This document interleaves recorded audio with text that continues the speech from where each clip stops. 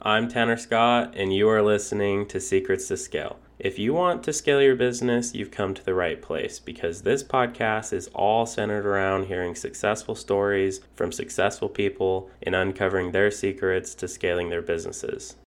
This week on the show, Max Fish joins me to discuss how to identify resume fraud when hiring, specifically with virtual assistants. Although hiring non-domestic contractors is a very popular thing right now, keep on listening to this episode to make sure you understand what to look for when hiring so that you don't get burned.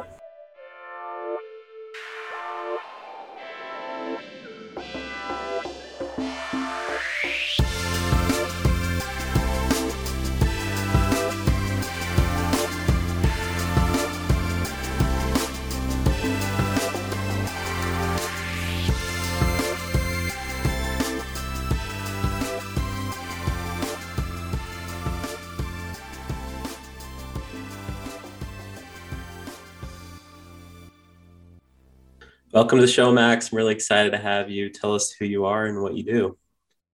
Yeah, I appreciate you having me. And I guess the best way I would describe myself is a real estate guy who, kind of fell into the, VA outsourcing space. And today that's I basically split my time, I would say, between the two. So how did your career transition from real estate to virtual assistants? Yeah, that's an interesting story, Tanner. So I started out in the real estate space early 2000s as a mortgage guy. I did my first flip in 2003 and been in the business one form or fashion ever since. And so at one point I had always a big marketer. So at one point I had as many as 8 full-time W-2 employees in my office making calls, kind of like a call center. Like I had the cubicles and stuff. It was all set up pretty cool. And there was a lot of different problems, but the one story I always tell is the fist fight in the bathroom. And if any of your listeners have ever had employees, they know exactly, maybe they didn't experience that, but other issues. And a friend of mine had said, why don't you try VAs? And so the day came that I just couldn't take it. I had to let everybody go. And I started with VAs. And then people started asking how I was doing what I was doing. And I said, yes, but I got to charge you. And, one thing led to another. And 3-4 years later, whatever it's been, here we are. And a business was born, right? I'm sure you weren't planning on that. Business was born. No, I wasn't planning on it. And real estate still takes up, I'd say, at least half my time. That's where I make, the majority of my my income. But I really enjoy speaking with other business owners, real estate folks, specifically about cutting costs or outsourcing needs, things like that. So what kind of verticals do you focus on with VAs outside of real estate? So we literally just the end of last year set up a new entity to focus on other verticals. We're still kind of trying to narrow that down, but we've had inquiries from the healthcare space, the automotive space, business, internet marketers such as yourself. I could go on and on. Literally anybody and everybody you can think of, accountants, attorneys. Obviously, there's some limitations when you get into some of the licensed professions like insurance and things like that. But yeah, we don't want to be all things to all people. And I certainly, don't want to spread, I don't want to have one client in 10 different verticals to start. I want to go from one vertical to the next so that we have a really good handle on what we're doing. We can provide a lot of value and as well as the management and training if needed. Yeah. And I think that's the right approach because trying to appeal to the masses that obviously doesn't work, right? So how long have you been doing the VA aspect of the business? I'd have to take a look. The first year was basically us, trying to find our legs, establishing processes, procedures, identifying what worked, what didn't. So, not taking that into account, I'd say probably somewhere between 3 and 4 years. So let's go back in time to when you decided to jump in with that. What were some hardships that you experienced? So I would even go back further because I had outsourced, some very simple administrative tasks even earlier than that. So I probably going back maybe probably like 6 or 7 years. That's where I really had a good understanding of how to interact, the different kinds of things to expect. We had tried an agency. I had tried to do it myself. So I definitely cut my teeth prior to Real Estate Project Solutions and Liberty Business Solutions. But I think that's really where I kind of, at least the major issues, for example, like a digital time, time clock or payroll or something, the really big stuff that we got that ironed out, long before. Would you attribute your success to hiring VAs with, your real estate aspect of what you're doing? I don't know that I would attribute my success entirely to it. I would attribute my ability to grow my business over and above what I could have done by myself. Absolutely. But I like to look at things, from a few different angles, right? So, every decision can't be about money. So, I have time freedom. I have peace of mind. I have support. It used to be when I was basically working, it was like, say, me, maybe one or two other people in the office, and that was it. Taking a vacation was tough, right? Yeah. Because payroll was every Friday. So who's going to do that? Little stuff like that you don't realize when you're in the thick of it, and especially because it's an industry I've been doing a long time. I really enjoy it. So if you love what you do, it's kind of hard to, I don't know, see the forest through the trees or whatever. Yeah, and I think that's a good point. I'm actually in the process of hiring my first VA, so it'll be interesting to see how that plays out. I'll have to report to you guys how that all plays out. But kind of in relation to hiring a VA, today we're talking about resume fraud. So, Max, what's your experience with this? How do businesses know whether or not a resume is real or fake? This is a really, really interesting area to focus on, and I'm glad that you brought it up. So just let me give you some quick context for you and for your listeners. We are currently interviewing somewhere between 500 and maybe 600 people a month. Okay. I have 4 full-time women in an HR department, and that's all they do is interviews. So we see a lot. And what we came to find over the years, and especially in these third world countries, places like the Philippines, and we hire globally. A lot of people just focus on the Philippines, but the Philippines, South America, places like that, there's actually companies that have set themselves up, and they will produce a verifiable resume for someone. And depending on what you want them to do, it can be a big problem. If the tasks are simple, it's no big deal. But yeah, we have a lot of experience with it, and we have set up processes so that even if we don't figure it out right away, eventually we come to realize there's an issue or there's something wrong. And I can get into some of those tricks, if you want to call it that we use. So before we get to that, how are they making these resumes verifiable? Are they like creating fake websites that you would go to see if that company's real? Fake websites, fake Google listings, phone numbers that go to, I guess, some person somewhere who answers it. We've seen some sophisticated stuff. Again, the way we're set up, we don't focus on it too intently, only because it's just, you could just drive yourself crazy. But yeah, it's pretty interesting. It's kind of impressive in a way. Yeah. So what's the most common thing that you see? I would say probably previous employment. So I think back to when I started in the mortgage business. Back then, there was a lot of either verbal or written verifications of mortgage, employment, housing, things like that.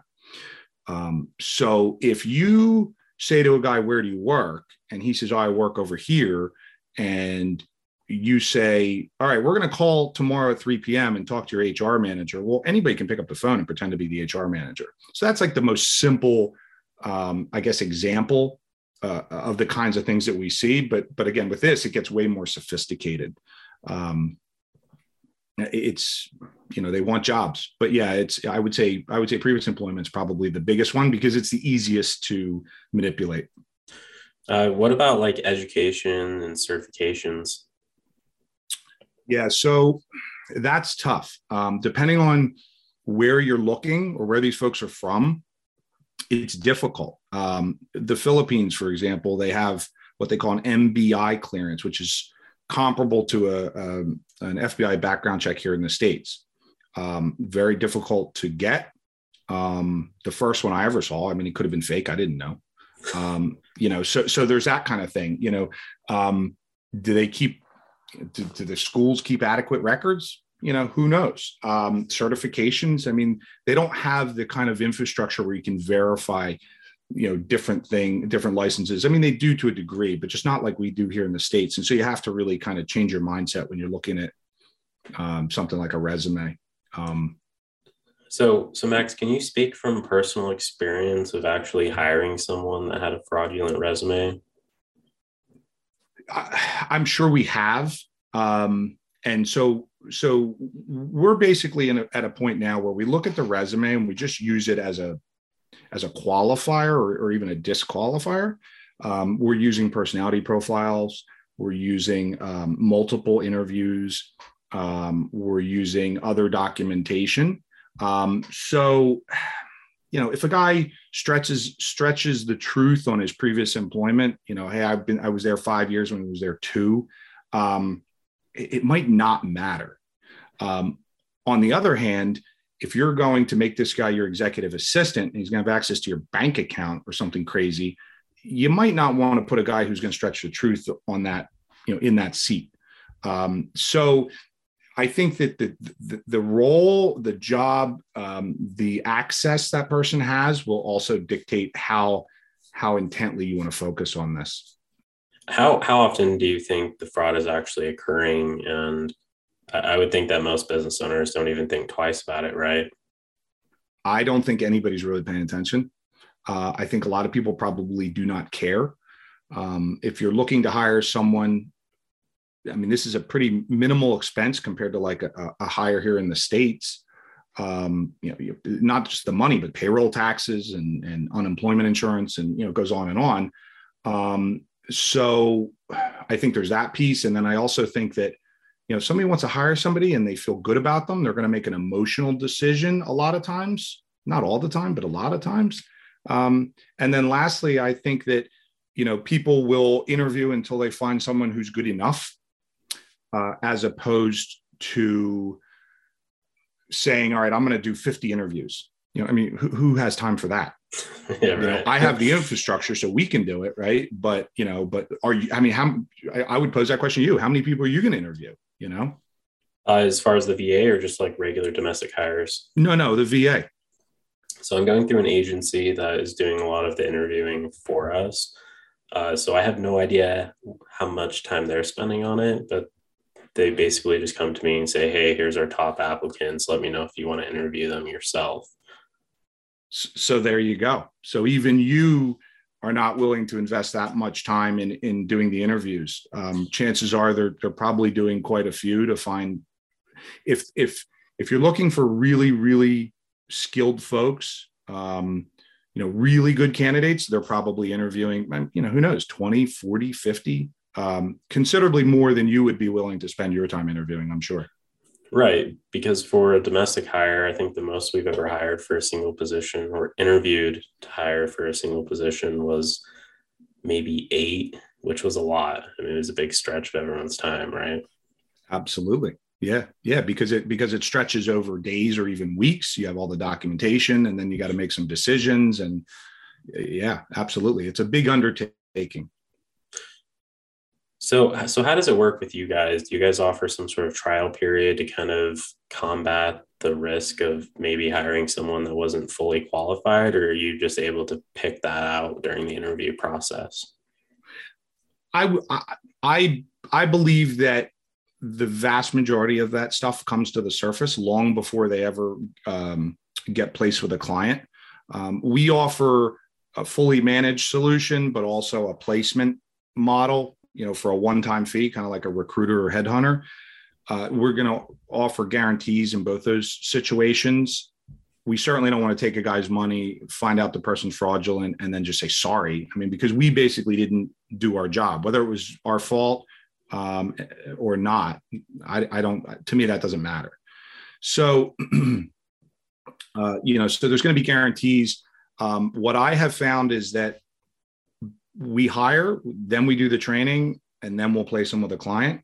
The handful of times that we skip that training process, that's when we've had issues. So just a real quick example. I had a client looking for an American living abroad, an expat, because they sound a certain way and all that. They have the cultural fit. They understand the real estate business. He's a real estate guy. We got this, we found this guy, he applied, he was great, very excited. And lo and behold, 4 or 5 days later, he disappears. And it turned out that he needed more money.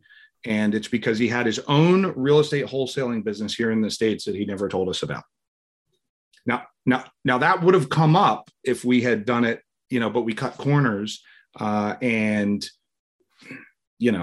It's people will do, when it comes to money, people will do funny things, especially in third world countries.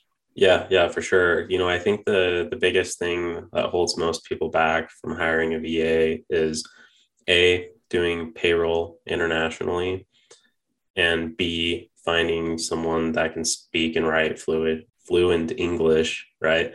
What's your guys' approach to that? Yeah, and I agree. I think everybody, depending on the role, depending on the industry, have different needs. I think both of those issues are definitely, they definitely rank high in our experience, because we do, questionnaires and different things like that on the intake. Regarding paying internationally, there's a few ways to do it. The easiest is something like PayPal. You have to be careful because a lot of these payment systems only allow for individual to individual transfer. They do not allow you to act as have you treat them as a payroll company, basically. PayPal's great, but the exchange rate's terrible and the fees are horrendous. So if you're willing to go through some aggravation, there's a few out there like Remitly. There's a number of them. And the big issue is just set up. But once you get set up, you're good. And then the other question, let me think. What did you say? Payroll and what was the other thing you asked me? I'm sorry. Just sourcing candidates that can speak and write English fluently. Yeah, fluent. So we have a very extensive process. I mean, we advertise, on, like 80 or 90 different paid sites, a bunch of free sites. And we ask for a resume, voice recording, and a bunch of detailed information. And then there's multiple interviews, mock calls. I mean, there's a lot. And basically what we're trying to do is create a funnel and get people to the point where they say, this isn't worth it, and they walk, or we catch them, as we've alluded to earlier, misrepresenting their abilities or whatever, as far as the resume goes. So yeah, if someone can't speak and write English to a certain level, they're either going to be offered a administrative position that doesn't require, serious phone work, certainly not like lead generation or something like that. Or they're going to be disqualified basically, somewhere in the first like 1 or 2 steps pretty quickly. So Max, are your clients in charge of doing payroll for their VAs, or do you bill them and you pay the VAs? So it goes back to the service offering. If it's the managed solution, we bill them twice a month. We handle everything essentially. And if it is, again, like a placement, headhunter, recruiter, then they're taking that all in-house. We're going to consult with them as part of the placement and get them all set up with all the systems and everything. But at the end of the day, it's on them. Okay, good to know. So Max, what would you say your secrets to scale are? Secrets to scale. I think what we're talking about, good people. And that can be here in the States. That could be, virtual assistants, business partners, mentors, coaches, it's everything. I mean, right down to who you surround yourself with. But I think good people is definitely the biggest. To take an idea out of Gino Wickman's book Traction, right people, right seats. So you can have great people, but if you have them doing the wrong jobs, that's a big problem. But I definitely, as I said when we first started talking, I was able to scale my business, do it in a way where I had more peace of mind and less, I guess like less on my plate, by finding good people to do tasks that in most cases I just either didn't want to do or didn't have time to do. So that I can really focus on the things I enjoy. Yeah. And I think that's an excellent answer. I think that it's super, super important for any entrepreneur to be working on the business rather than in the business. And if you can't afford to hire people to do those tasks, then you gotta figure something else out, right? Absolutely. I mean, something as simple as Fiverr. I mean, I have people all the time that come to us and say, well, I don't really have a budget. And, it's tough because on one hand, I want to say, well, we all start somewhere. The other hand, you want to say, well, you really should have a budget. Heck, in the event of an unforeseen issue or a rainy day or whatever. But everybody can pull together $100 and outsource per project instead of hiring someone full time, for example. Like there's different ways to do it until you're in a position where you can afford and, more importantly, provide enough work for a full time person. Yeah, I think that's a good point. So, Max, I really want to thank you for taking the time to do this interview with me today. Is there anything that I did not ask you that you think might benefit the audience? Oh man, that's tough. We could talk. We could talk all day about VAs and outsourcing. I guess just some words of wisdom. We always say slow to hire, quick to fire. And I would tell your listeners that if you are outsourcing or working with other folks, the minute that things go bad or they don't meet your needs, it's best to pull that Band-Aid off quickly and make a change. But aside from that, ask a lot of really good questions. As I said, slow to hire. So, don't just take people's word for it on the resume. And, other than that, I think, make sure it's somebody that you can work with. So I'd say that pretty much, that's enough to get your listeners started at least. Awesome, man. What's a good way for anyone listening to get in contact with you? I'd say Instagram, maxfish, FISCH.me, or Facebook. Either one of them. Awesome, man. Well, we'll be sure to link that up in the show notes. And thank you again, Max. Tanner, I really appreciate it, man. This was great. Thank you for listening to another episode of Secrets to Scale. Be sure to subscribe to the podcast so that you never miss another episode. This episode is sponsored by Ranksy Digital Marketing. If you need any help at all growing your business online, we would love to help you. Just visit our website at ranksy.com. That's RANKSEY.com.